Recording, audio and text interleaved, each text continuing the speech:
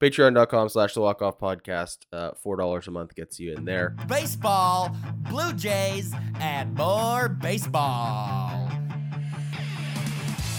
It's the walk-off with Scott Belford and Adam Mack. This ball is crushed. The Die Hard podcast for the casual fan. And another one. My goodness. Vladimir Guerrero Jr. is going to be representing the Toronto Blue Jays at the Home Run Derby. He even got going early yesterday with a long ball to win the game. Full shush mode, as Full Sean LeComber shush puts it. mode, as Sean LeComber puts. I'm loving that It's kinda- term, by the way.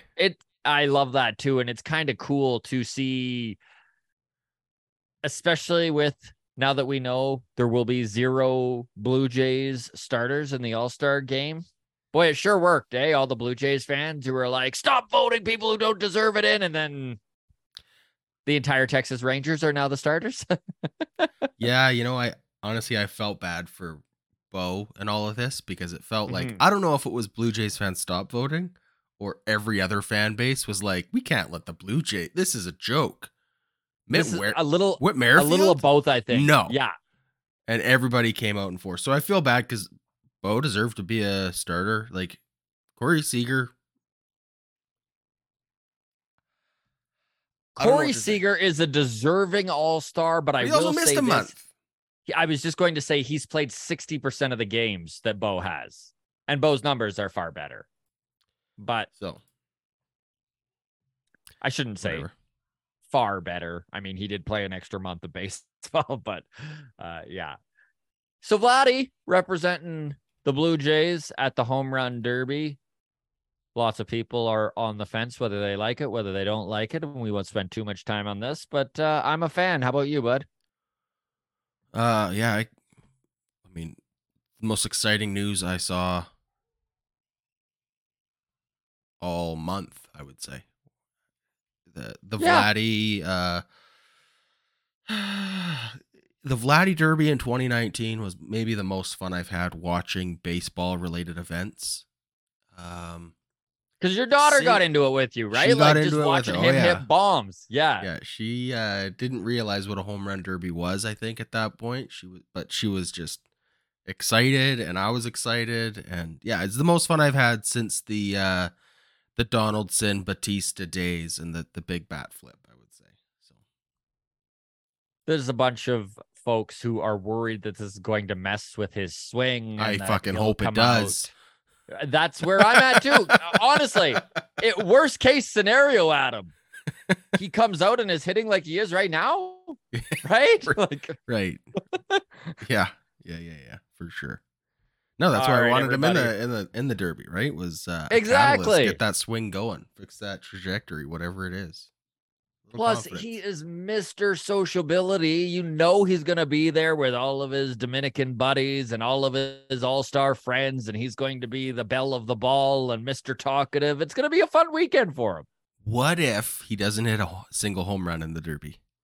Just nonstop ground outs. What if the Pittsburgh Pirates win the World Series? Let's just Fair enough. make a list. Fair enough. No, I honestly don't think that there's any way that Vladimir Guerrero Jr. does anything but compete heartily. And worst case scenario, he's knocked out in the first round. And I still think it's going to be a good performance from him. So we'll see how that goes. All right, everybody. Hold on. Do we have an exhaustive list of derby contestants? All that I have seen is J-Rod and Mookie. So that's cool. Okay. Hello and welcome to the walk-off, everybody. I'm Scott Belford, joined as always by the best co-host in the biz. This is our Friday flagship show, and we got all sorts of things to talk about. The Jays and the Giants, a big series win against San Francisco. We'll break that down. Adam has your 3 studs and a dud for the week. We will get into Trevor Richards, the savior, the Ross Stripling, if you will, of 2023. Monster contracts. We know darn well Shohei Ohtani, the biggest free agent on the market, is going to be due for a big one. at the end of the season. So we will talk monster contracts and how successful that rate is and how good of an idea it is for an organization. Ross Atkins speaks. It's always just a joy to hear the GM front office speak out of that man's mouth. We will break down the most important things that we kind of took from what he said. And finally, we will look ahead to the week in front of us. The Sox are our opponents, both the red and the white. All right, buddy, let's get into it. First, a quick little plug here for our live show. We are dead set on uniting Alberta Blue Jays fans. Of course, we had our first live show in Calgary last week. It was a ton of fun. Great to meet some of the grounds crew, that have your internet little taglines. What do you call them? Your names. Adam, help me out here. I know you know what I'm talking about. I'm gonna let you just blow in the wind. Blow in the wind. Right. This is great. Usernames? Usernames. There you go. your little tagline. Your little thingies. Your little thingies. Yeah, no, but it was cool to actually meet people in person, and we're doing it again in Edmonton. Long Roof Brewing in 2 weeks. Get your tickets now. The code is WALKOFF to join us for a night of Blue Jays talk, comedy, and giveaways. By the way, July 13th, there is no Blue Jays game. So we are providing you that baseball you need, that daily baseball you need. Come on out. WALKOFF is the code to get $5 off. All right, let's get into it. 45-37. This team is now 8 games above 500. 3 series wins in a row. In fact, the last 3 series, they have lost the first game and then won the next 2 to take them. The Miami Marlins, a team with a better record than the Blue Jays, they took them. Yes, the Oakland Athletics, everyone was disappointed they didn't get the sweep, but then they went in. San Francisco comes to town, another very good team, right on par with about where the Blue Jays are ranked, and they take 2 of 3, man. 6 and 3 out of their last 9 games. Despite how it happened, we're happy, right? Yeah. I know the fact they haven't found their offense yet it's tough to hang your hat on last night's win where they had 3 hits. Like, they won a game with 3 hits yesterday. Hey, that was what we spent all offseason building, was a defensive juggernaut, right? We got rid of Lourdes, we got rid of Teoscar. We said, let's bring in some Gold Glove candidates. Let's win games with 3 hits at a time. Well, it's working.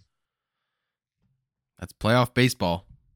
I think it is safe to say that it is a defensive and pitching juggernaut currently. Yeah, pitching has really carried us. Pitching has done all the heavy lifting for this team, and outfield defense. They're 16-10 in the month of June, which, by the way, I know it doesn't feel like it. That is tied with the Tampa Bay Rays for the best record in the American League, 16-10. It's a pretty darn good month.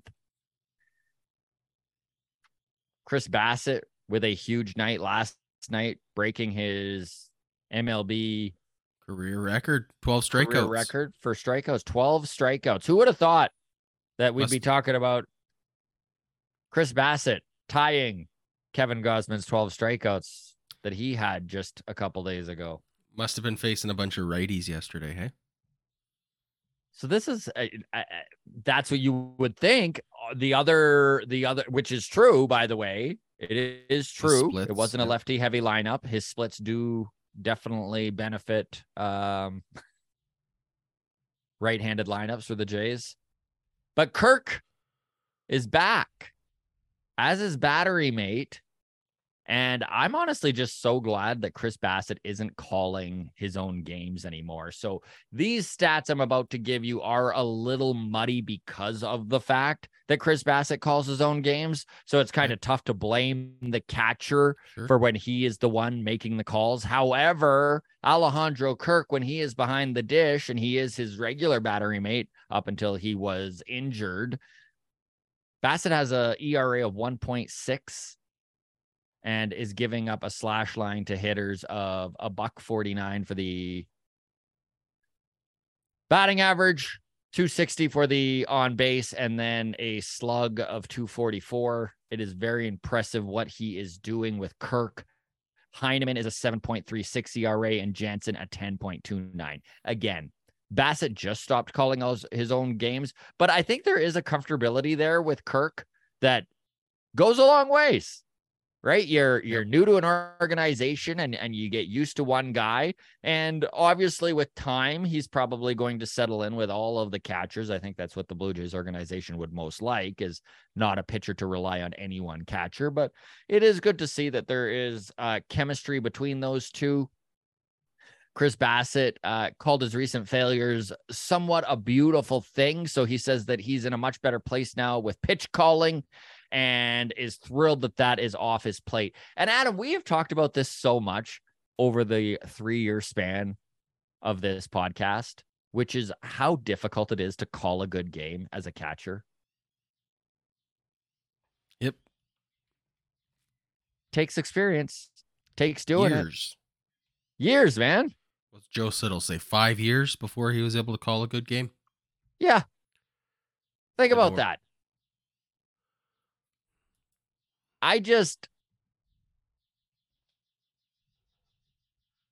When it comes to Chris Bassett, it made all the sense in the world when he first came over to the organization to call his own games with the pitch clock, having 8 pitches. But now that the catchers have had some time to get an idea of what makes him comfortable on the mound, the game plan that he prefers, how he likes, what pitches he likes to pitch off of, right? And I'm just so glad that we're at this point. Because Chris Bassett, he's got the ability to be the number 2 or 3 in the starting rotation. We've seen him be absolutely unhittable since joining this team. And I think just the less on his plate, the less he has to think about. And I think that goes for almost every pitcher out there, the better. Look at what Yusei Kikuchi has done this season with the pitch clock and just speeding him up and getting him out of his own head. So I think it's a really good thing that Kirk is back and healthy. I think it's great that there's that chemistry between him and Bassett. And I think it's fantastic. Bassett no longer is putting calling games on his responsibility plates. So there you go. Bo Bichette's hit streak's over. He's still pretty good though. Still pretty good. You got to give him a pass on this one. Gotta give him a pass. 13 game hitting streak comes to an end yesterday. Why wouldn't it? They had 3 freaking hits yesterday. I still can't believe they won that game on 3 hits, man. Yeah. Bo Bichette, by the way, 8 errors on the season. He's on pace for 16. Mm-hmm. There were 16 shortstops with 8 or more errors, 16 or more errors last season. So he is officially on pace for an average defensive season, Scott. Yes. Oh my God. That would be the prediction that I made in the offseason. I'm happiest with if it comes true, because my goodness, Bo Bichette is an average shortstop. Sure makes this team pretty darn deadly. Did you catch that 9th inning yesterday? Jordan Romano. Is that the one that, sorry, my games are all blurring into a mess now. Matt Chapman, error to first base? Yeah. Yeah. Yes. Yeah, I saw it. Yeah. And then Santiago Espinal completely bails out. Alejandro Kirk, too, completely bails out Matt Chapman, completely bails out Jordan Romano, catching the guy stealing second base with 1 out in the 9th. I mean, number one, incredible throw by Kirky. Incredible catch on the short hop by Espinal, and then the spinning twist to get the tag on. Man, this defense on the team 2023 compared to 2022, honestly, dude, it is night and day better. Yeah. Night and day better, is right. I was just digging up this meme that Joel sent, and it's oh yeah, I made that here. Oh, you said, oh, sorry, I don't want to give Joel credit for something you made. Very well done then, Scott. Very well done. Right? And I'm bad with memes, but I threw that together. This is one of your better ones. This is great. Jordan Romano loves doing things the hard way. Man, And it's frustrating because boy, oh boy, this Blue Jays fan base gets on him and acts like he's not an elite closer, although all of his numbers shows he is. And I've made this comparison Leads baseball before. and saves. He leads baseball in saves. You look at his numbers since 2021. I mean, if you're sitting here saying he's not an elite closer, you're just wrong. The numbers just don't back that up. I'm so sorry. I understand the feeling that he's not an elite closer because he makes us sweat it out every single time. In fact, I saw a guy on Twitter, friend of the show. He reaches out all the time. I'm going to forget his name here. Irrelevant. Okay. I should have just kept going with the momentum that I had carried. As soon as I try and use my memory, it's just a slippery slope here, Adam. Anyways, somebody tweeted out, he's like, this reminds me of 2020 Rafael Dolis. Yes, he gets it done eventually, but boy, oh boy, do we sweat. And that's pretty much exactly how you feel, right? Is this year Romano has been getting it done. He does lead baseball in saves, but he'll make you sweat. He reminds me of the old adage from hockey that a 2-goal lead is the hardest lead to defend. Yeah. Right? It's like, which never made sense to me as a kid. I always hated that expression. I was like, no, 1-goal leads are way harder. Right? Yeah. But yeah, with Romano, I feel so much more confident with him coming in a 1-run lead than I do with if a there's 2 no or 3 wiggle run room. lead.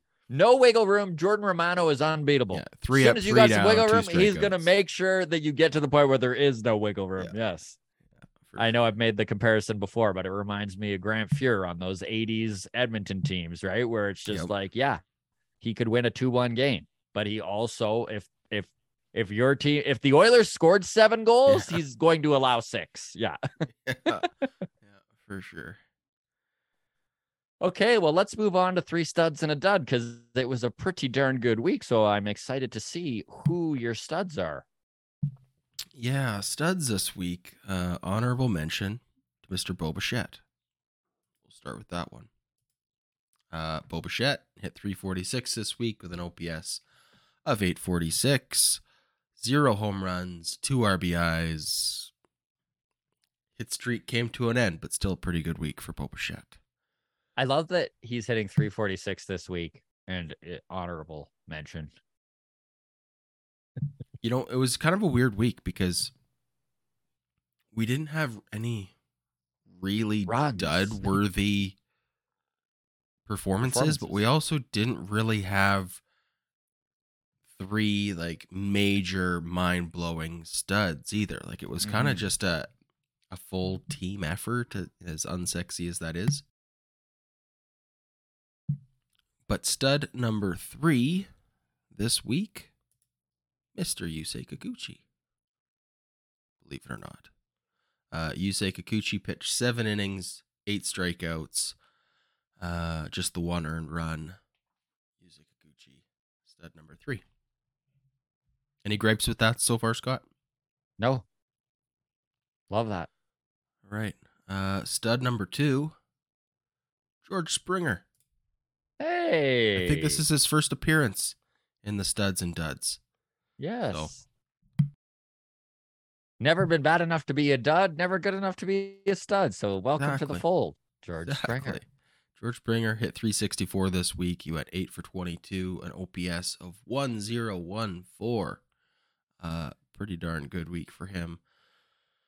George Springer, I gotta say, I don't know who gets credit for this, but he is playing a lot of games. I don't know if that's John Schneider that gets credit for that, Ross Atkins, someone in the khakis. We're now 82 games into the season. He's played 76 games. 66 in right field. Love it. That's a lot of games for a lot of games. Mr. George Springer. His previous career high in games played, we played every single game in 2016, 162.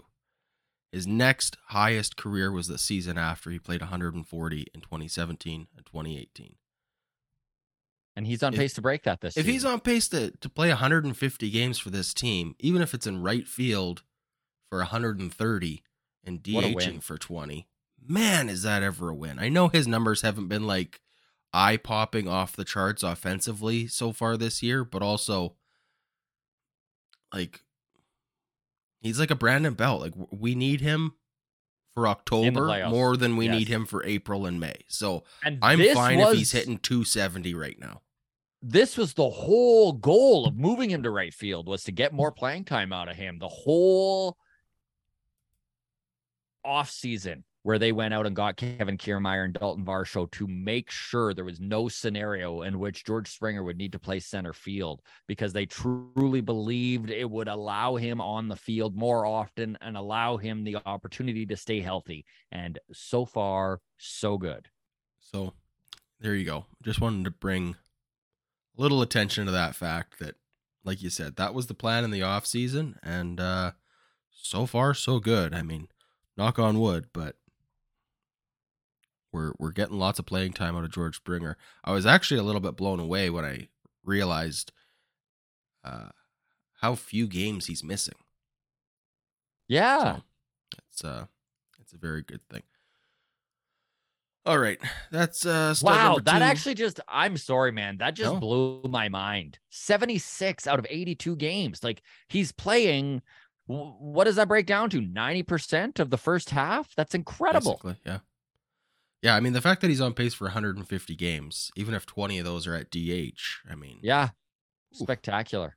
we'll take that What a win. for sure. Yeah, absolutely. That has to be for anybody that's like critical of the Lourdes Gurriel and the Teoscar departures. Can you just factor in 150 games from George Springer? Again, we're getting ahead of ourselves. I understand projections don't always pan out, but he's on pace for 150. If this holds, can that be a part of the calculation on whether this was a win or not? Because George Springer for 150, as opposed to, I believe it was 130 we got from him last season. Mm-hmm. That's big time. That's massive. That is big time. It means the goals of this front office are panning out, which There you go. Okay, stud number 1, top stud. top stud of the week, Vladimir Guerrero Jr.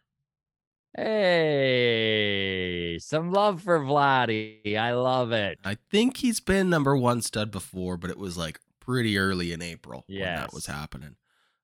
He hit 364 as well this week, but had an OPS of 1.349 thanks to 3 home runs. The power's back. 3 home runs, 9 RBIs, full shush mode for Vladimir Guerrero Jr. It's good to see. I mean, if this is the start of something magical, I'll take it. Yeah. Yeah, and it's all lining up perfectly as they are now in the softer part of the season. They of course face the Sox, the red and the white, and then the Detroit Tigers before the All-Star break. And then Vladdy's going to go in there to the home run derby. I mean, it's all lining up for Vladdy to have a big second half, and I am here for it, baby. Absolutely.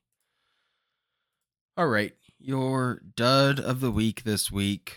This one, again, there wasn't too many bad performances. I mean, Dalton Varsho hit 167. Whit Merrifield hit 174. This one, maybe you're going to argue with me. Jordan Romano. Is that crazy? Fair. No. Two save opportunities. Yeah. He didn't blow either one. He got 2 saves. He had the biggest ERA of any one of our pitchers this week, 7.71. Mm-hmm. Now, again, I know for bullpen pitchers, that's not always the best measurement. He also had the worst whip, 1.29 of any of our bullpen arms. Only got 2 strikeouts in his 2 outings. His hard hit rate is ugly too over the last He was hit hard. Gave up 3 hits on 10 batters faced. It's just, again, he's kind of the victim of a week where there weren't too many stinkers. No one in our starting pitchers went out for 2 innings and gave up 7 runs. No one in our bullpen really imploded. But at 7 ERA from your closer, that's unacceptable. He got it done, but yeah, it was not pretty. And you feel like you're playing with fire when he's performing like this, because sure, you're getting saves and you're locking it down, but a 7 ERA is it sustainable, will catch up right? with you. Yeah. Exactly. So 7 ERA a little too close for comfort. Anyways, Jordan Romano, your dud of the week. There you go. 3 studs and a dud. Your week 13 awards. So now let's take our attentions to arguably the stud of the year for the Toronto Blue Jays. Trevor Richards is, Fucker. I mean, it's literally mind-blowing what this dude is doing. You look at the American League strikeout rate leaders right now, and Felix Bautista leads the way with Baltimore at 50%. Matt Brash, Canadian kid with the Mariners, is in at 40%. DeGrom and Brian Abreu are sitting at 38% each.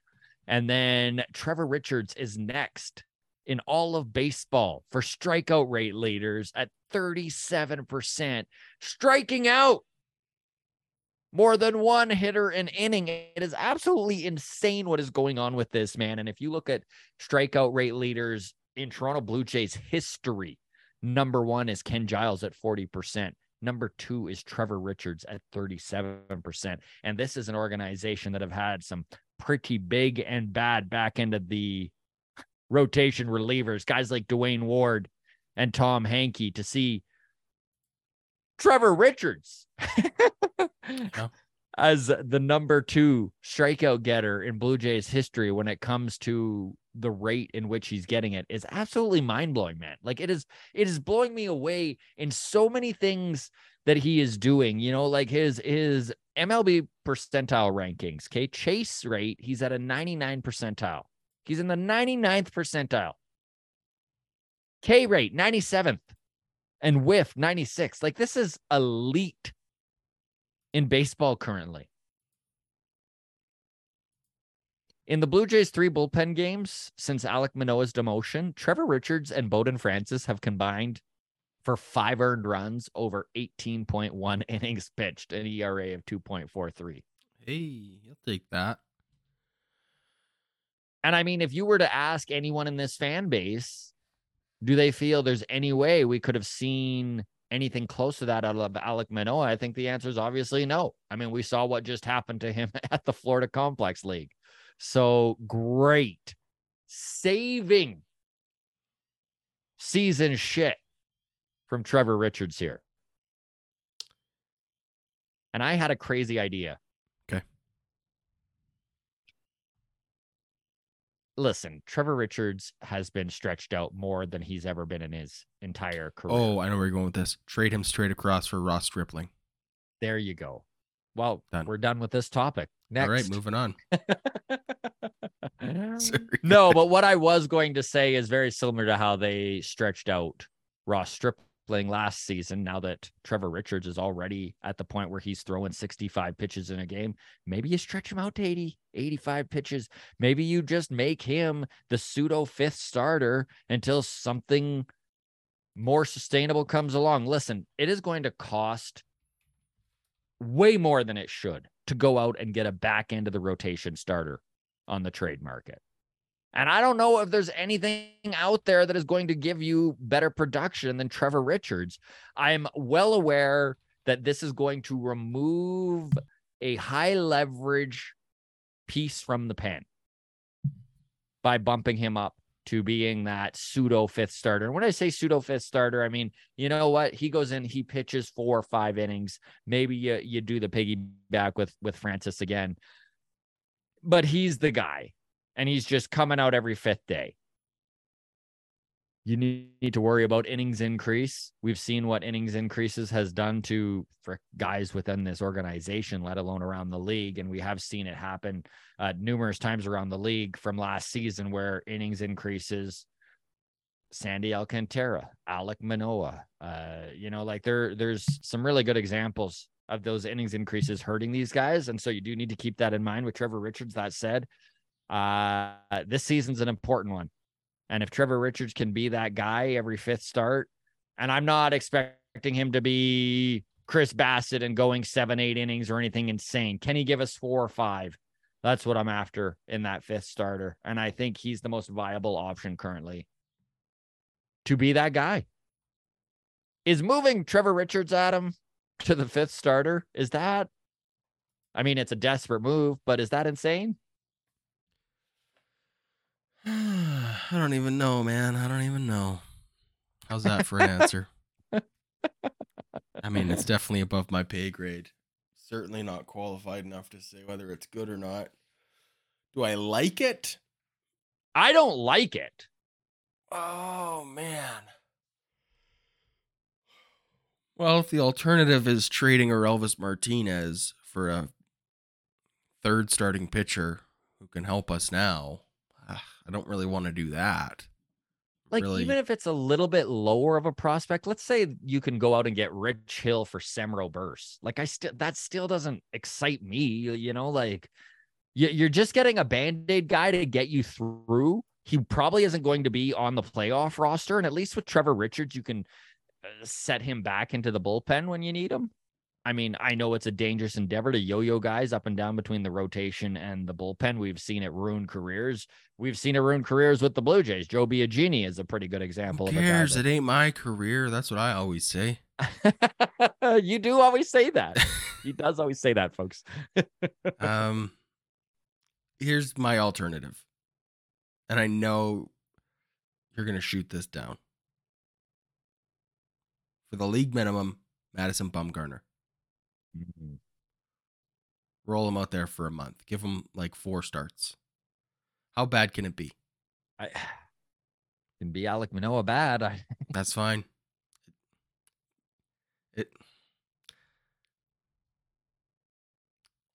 I'm kind of at the point where I would rather have 80% winnable games.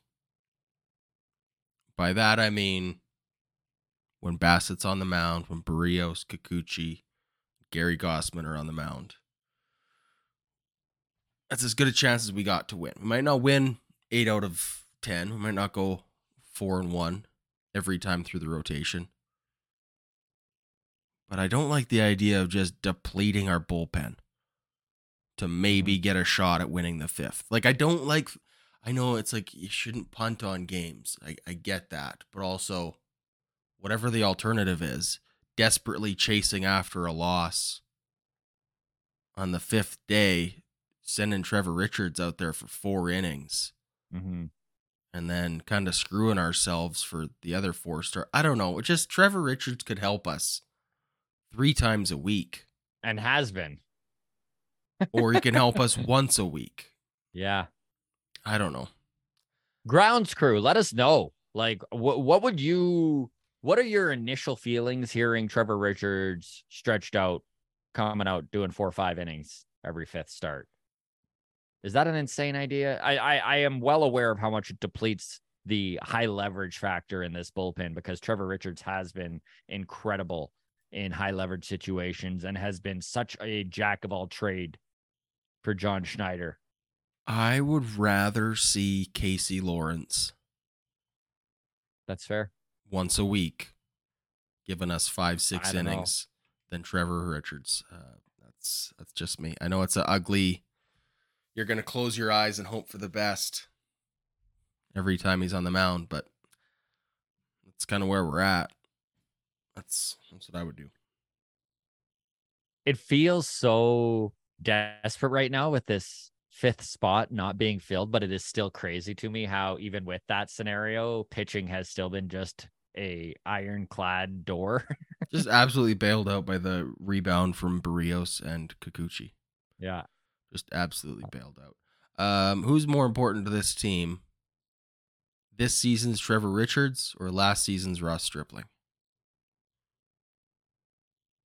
Probably last season's Ross Stripling. I thought I could look trip at you up, but yeah, you're right. No, I mean, the numbers, you look at what Ross Stripling did last year for the Blue Jays, and it is freaking incredible. 140 innings and an ERA under 3. Thought I might catch you with the recency bias, but no, you're absolutely right. no. It was a trick question. It's Ross Stripling for sure.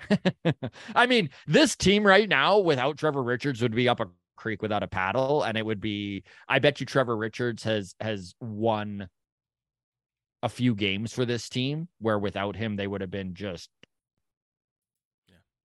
down and out. But this transitions perfectly into what we're about to talk about, which is Ross Atkins and him coming on Blair and Barker yesterday. He sure loves to say, I feel good. He loves to feel good about things. Ross Atkins, here's a tough question, and he will respond with, well, I felt good at the time about that. Ross Atkins can be a very frustrating man to listen to speak because he never sounds genuine. Like he just... Yeah. I don't even blame him. I know he's there to be the mouthpiece of Rogers Communications. So how human are you going to get? But man, sometimes his answers, I'm just like, yeah, no shit, buddy. Like, yeah. So he did sit down with Blair and Barker yesterday, and you can go listen to it. Pretty much. Exactly there were what a you few think things, it's going to be. It's exactly what you thought it would be. There were a few things that stood out, which we are going to talk about. He did say he doesn't really see a scenario in which this team is a seller. We thought that already. I mean, here's the quote that I want to pull from this. Yes. I mean, reading the tea leaves here, but Blair asked, is there and he mentioned like Matt Chapman expiring contract. Is there a world in which you see maybe being both a buyer and a seller? Yes. Potentially. And Ross Atkins said, and this one stood out to me, that's an easy no for me.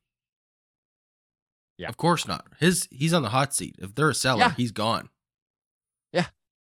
He cannot admit that this team is needing to retool or rebuild or rework the lineup. Like, you cannot have another era. Like, it has got to be full steam ahead or an absolute change of course. Does it not? It's why he feels good. It's why he feels good about everything. Like, you're right. You're nailing it, dude. How can he say anything else? He's obviously on the hot seat. He obviously has to produce results this season. And if he doesn't, I think he's gone. And I know there's a lot of people that disagree with that think that Ross Atkins and Mark Shapiro are tied at the hip, but I don't think so. I think as soon as there's a little bit of heat on Mark, Ross is gone. Yeah. Okay. I'm going to disagree a little bit. I don't know that he's on that hot of a seat, other than I don't think he's around for a second rebuild. Like, he better not be. But if you fail on one rebuild, I mean, a rebuild of this extent too. I mean, they took over the reins at the end of 2015. So they've been in rebuild mode since, like, full on since 2018. They turned it around pretty quick, right? Since 2021, this has been a very good and fun team to watch. Definitely have not seen the promised land. Yeah, I don't know. It just sends the wrong message to be like, hey, we misstepped. We got to anything is not good for Ross Atkins.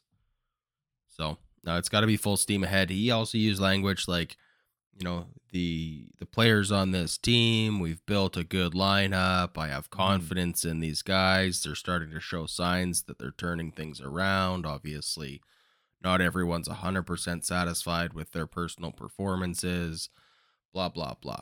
I would also agree with that. Like, as much as it's a lame thing to say, like, I mean, if I'm playing MLB The Show, the video game from this season, Blue Jays are one of the top teams I'm picking to play against. Like, whoever, you know, the Mets, the Blue Jays, the Padres. Like, give me one of those stacked lineups.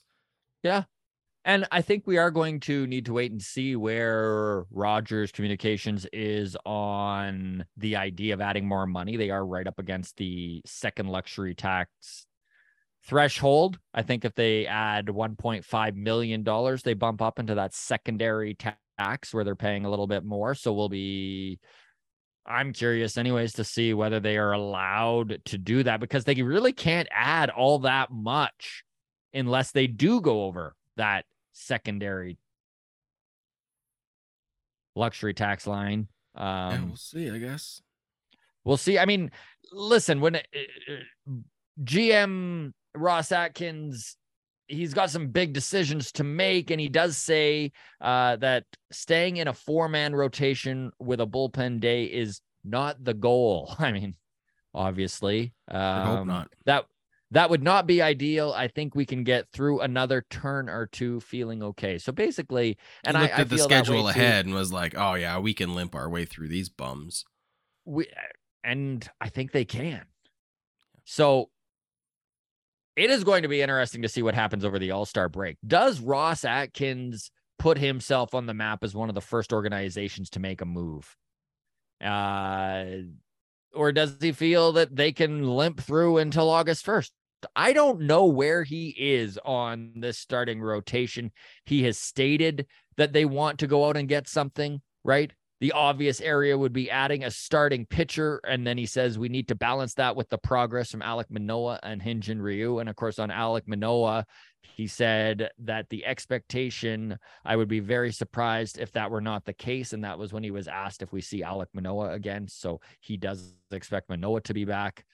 He says Velo is way back up. 90s, really excited about that today when he's talking about Ricky Tiedemann, who of course has been on the IL in the minor leagues with bicep inflammation. Ricky is throwing again. It looks like he's ready for some rehab starts. His velo is touching that 98, 99 again, is what Ross was saying. So that is good news. And then the last thing that kind of stood out that Atkins brought up was the fact that when it comes to Yosfer Zulueta, who is going to be one of the Blue Jays along with Sem Roberts featured at the Futures game at the All-Star break. So Yosfer Zulueta, he's been a full-time reliever in AAA over the last month, and Atkins said that Zulu is trending towards being a long-term relief pitcher. So he has said that he's not completely ruling out him being a starter, but at 25 years old, it's looking like the bullpen is the route that they're going to take with him.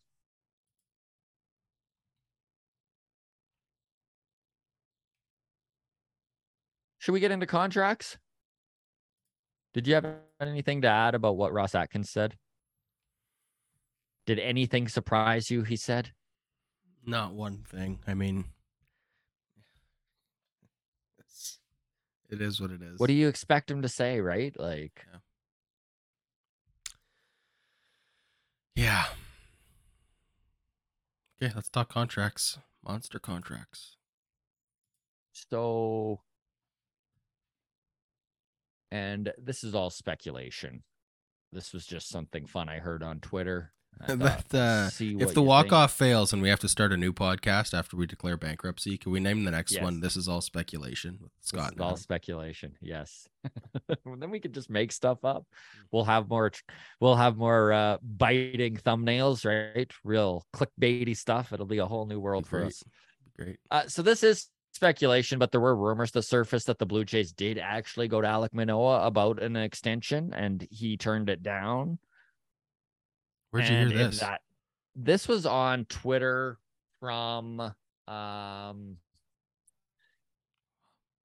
don't even believe it. I forget where it was. It actually wasn't that incredible. This already. Okay, continue. Sorry. Well, I'm just saying, like, forget that then. Forget that. Let's just say that it is obvious that the Blue Jays could have gone to Vladimir Guerrero Jr.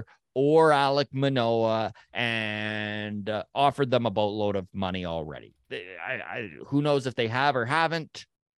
I mean, these are considered cornerstones within the organization, a major part of the core. Obviously, if you can lock that up, that's something that a lot of organizations want to do.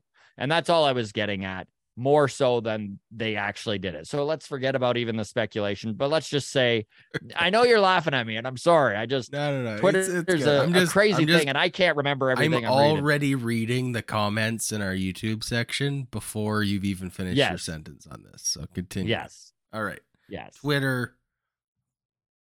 Hockey Bum 69. Again, I've walked says it the Blue back. Jays... I've taken it aside. Okay. All I'm saying is that there were opportunities for this front office to sign mega contracts. Okay, sure. Yeah, I will agree with that. Yes.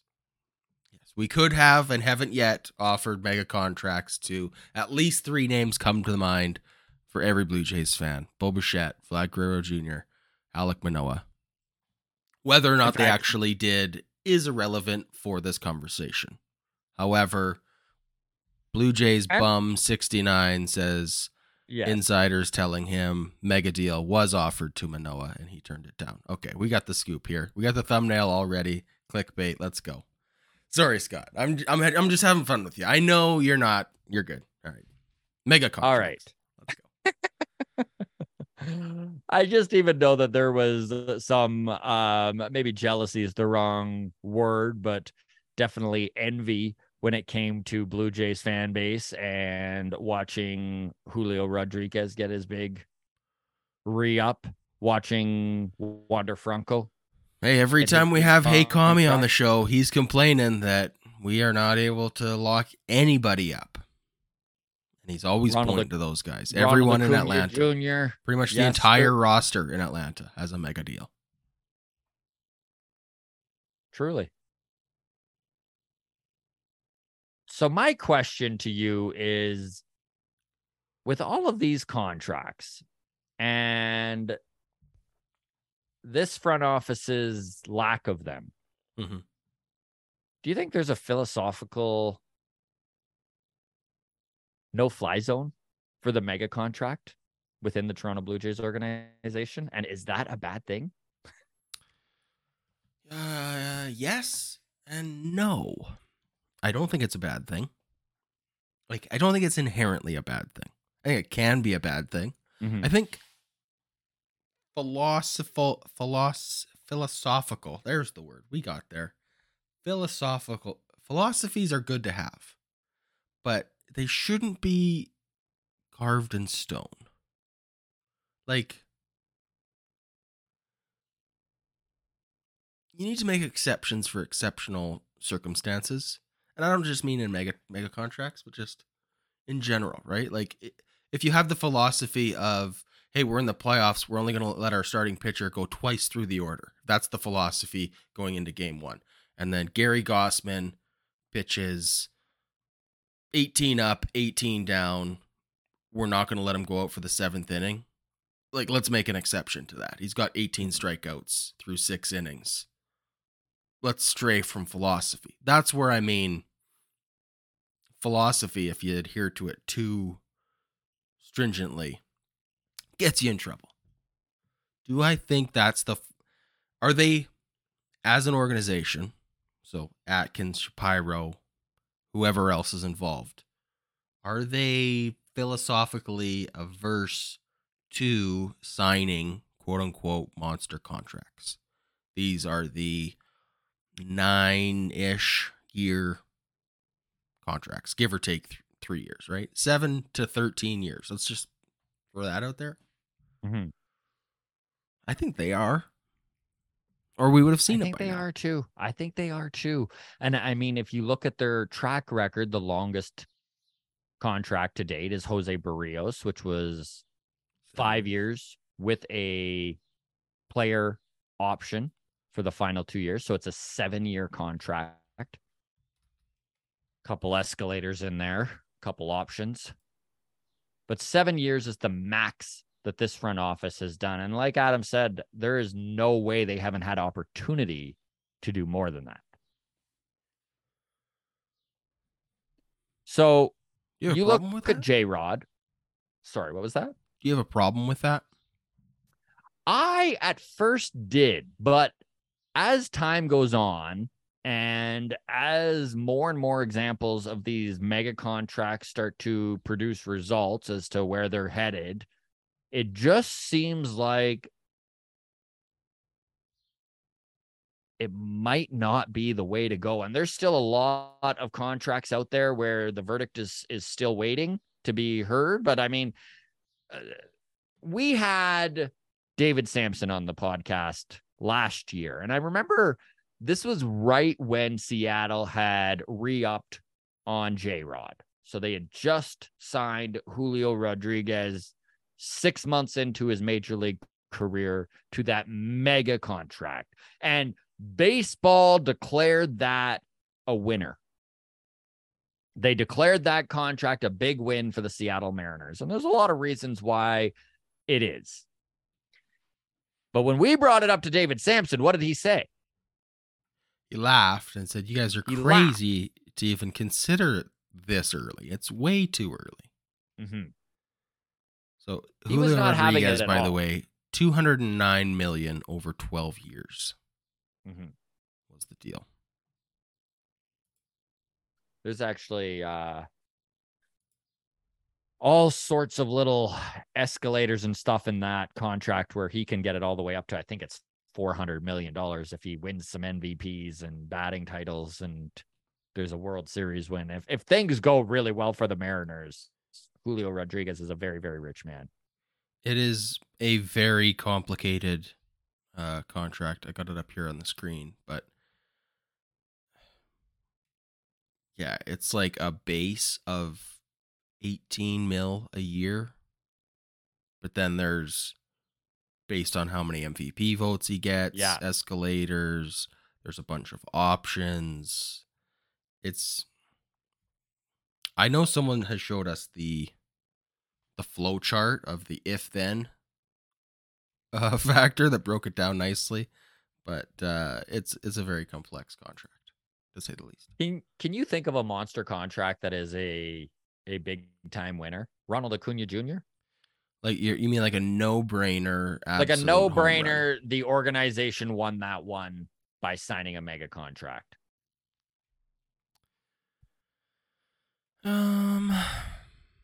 Because what's hilarious about the Ronald Acuna Jr.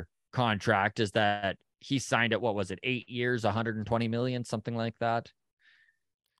And that has now become a cautionary tale to young superstars. It was 8 years, 100 million. 8 years, 100 million. A cautionary tale. That's really the only contract that's, I would consider mega, over that 7-year threshold that the Blue Jays are willing to go. That is a clear winner. And I don't think there'll be another contract like that signed because Acuna is taking such a bath on it. I mean, I'm not sneezing at $100 million, but let's face it, Ronald Acuna Jr., if he were to do it over again, would probably be having a Fernando Tatis Jr. type contract in his hand. Yeah, or at least a Manny Machado opt out halfway through kind of a contract.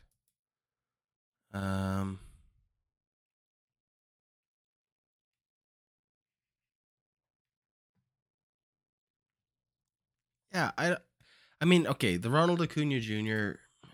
does feel like kind of an unfair measurement of success because it's such a low ball. Yeah. I mean, Ozzy Albies is another one, 7 years, 35 million. I know. Like, they're getting him for free. They're getting 18 home runs out of Ozzy Albies for free this year. Like, I guess, how do you say that's not I mean, $35 million doesn't feel like a mega deal, but we're talking about a contract handed out to a 12-year-old, basically. Right? They were like, hey, this kid is going to be good once he learns how to drive himself to practice. Imagine how good he'll get, right? So I'm going to go down a list of names here, and you tell me if you feel like the contract has been a win or a bust for the organization. Is this rapid fire? Rapid fire. Okay.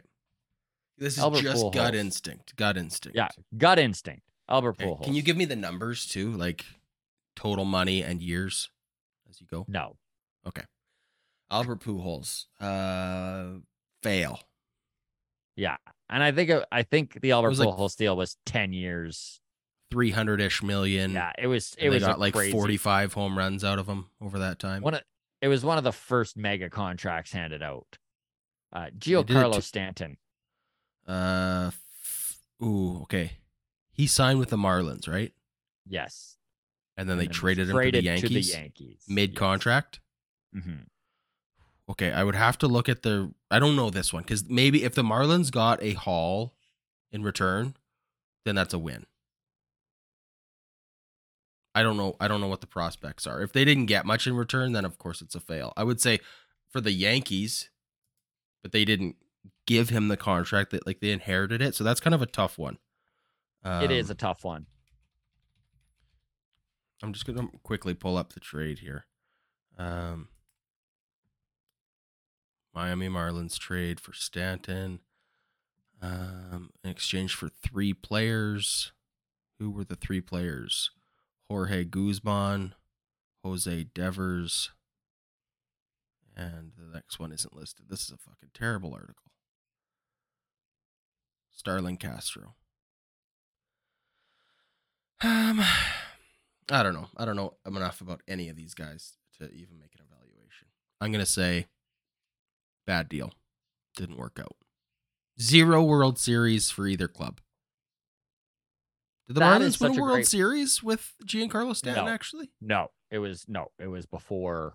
They won their World Series well before that contract. Yes. Okay. And I think that's a really good caveat, is that, yeah, if you make these mega deals and it flags fly forever, right, then you can definitely get away with the downfall of the contract afterwards, right? But if you look, I'm just having a really tough time finding. We can end it there just because I know that maybe we need to move along here as we're getting along in the teeth. But no, this is great. Keep going. We rapid fired 2 questions. Give me more. Come on, keep going. I'll go quicker. I'll go quicker the rest. Okay. Manny Machado. Good for Manny Machado. Yeah. Probably a win for the Padres until they re-upped on him, right? Yeah, but they also had to. I'm so curious, dude, where these mega contracts that have just been signed wind up being. You know, like, it's so impossible right now for me to be like, hey, what do you think of the Trey Turner? You know, like, it's impossible. Like, if Trey Turner winds up helping the Philadelphia Phillies win a World Series, then it is going to be worth it. But if you just look at the fact that he is going to be 42 years old by the time this deal is over, it just seems like there's no way that comes out on top for the Phillies as an organization. Yeah, I'm with you. Aaron Judge, same thing. Yeah, Aaron Judge is a huge overpay. I mean, he was doing good until he got hurt, but I think get used to that if you're a Yankees fan. The one thing I will say is that if a mega contract does happen from this Toronto Blue Jays, I would love to see it structured similarly to the Wander Franco or the Julio Rodriguez contract, where there are escalators. And yeah, if it turns out to not be the most successful contract, it's a little bit easier to swallow. You know, like, Tampa Bay really did a good job of insulating themselves from the risk with the way that they structured the contract and the increases and when the increases happen. It's a mini Giancarlo Stanton deal. When he signed, it was 6.5. Marlins paid it. 9 million. Marlins paid it. 14 million. Marlins paid it. And then by the time it was 25 plus, he was a Yankee. Yeah. So he's getting 32 million this year as a Yankee, 32 next year as a Yankee, 32 as a, like, it was so end loaded. That had to have been the intent all along. It was like, let's sign him to something tradable and then trade him. And that's the Wander Franco contract to a T, just a more exaggerated version of that. Francisco Lindor's contract looks ugly. It does.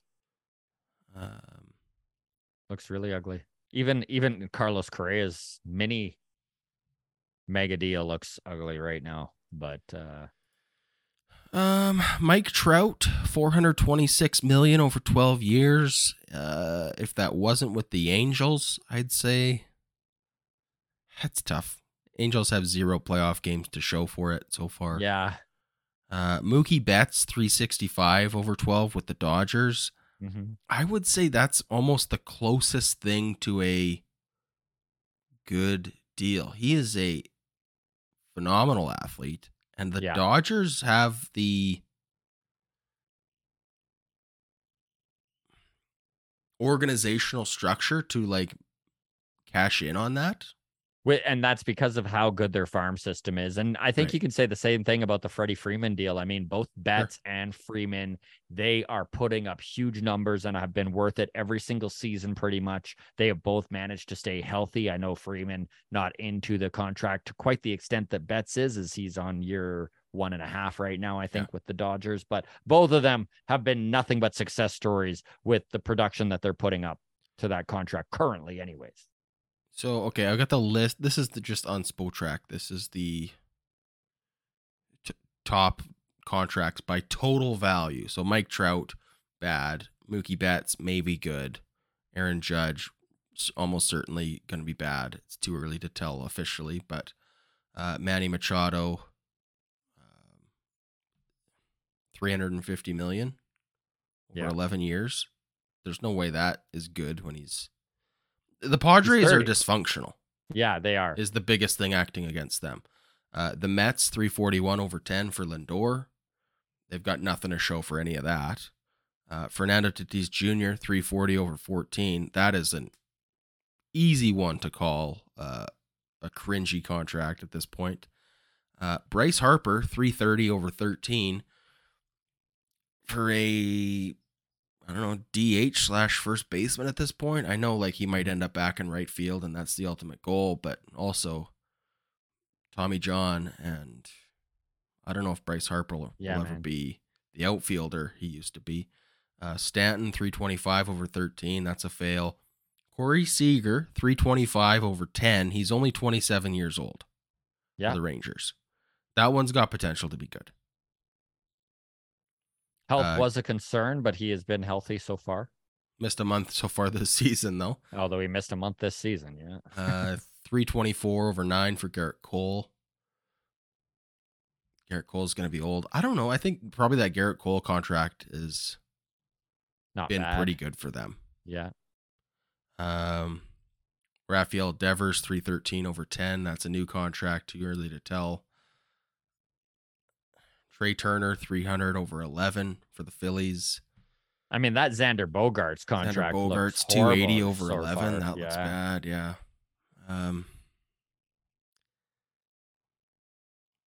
It's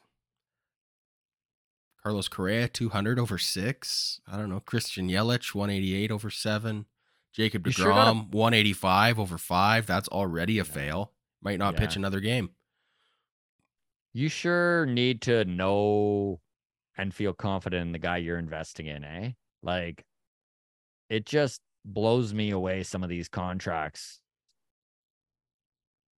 Is there anyone on the Jays that you would feel comfortable with a mega deal? Bo?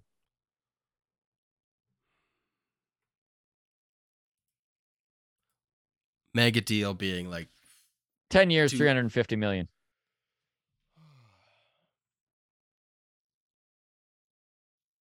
Probably Bo, if it started now. Mm-hmm. Probably it. It's probably the list. Bo more than Vladdy. I don't know. Yeah. It's and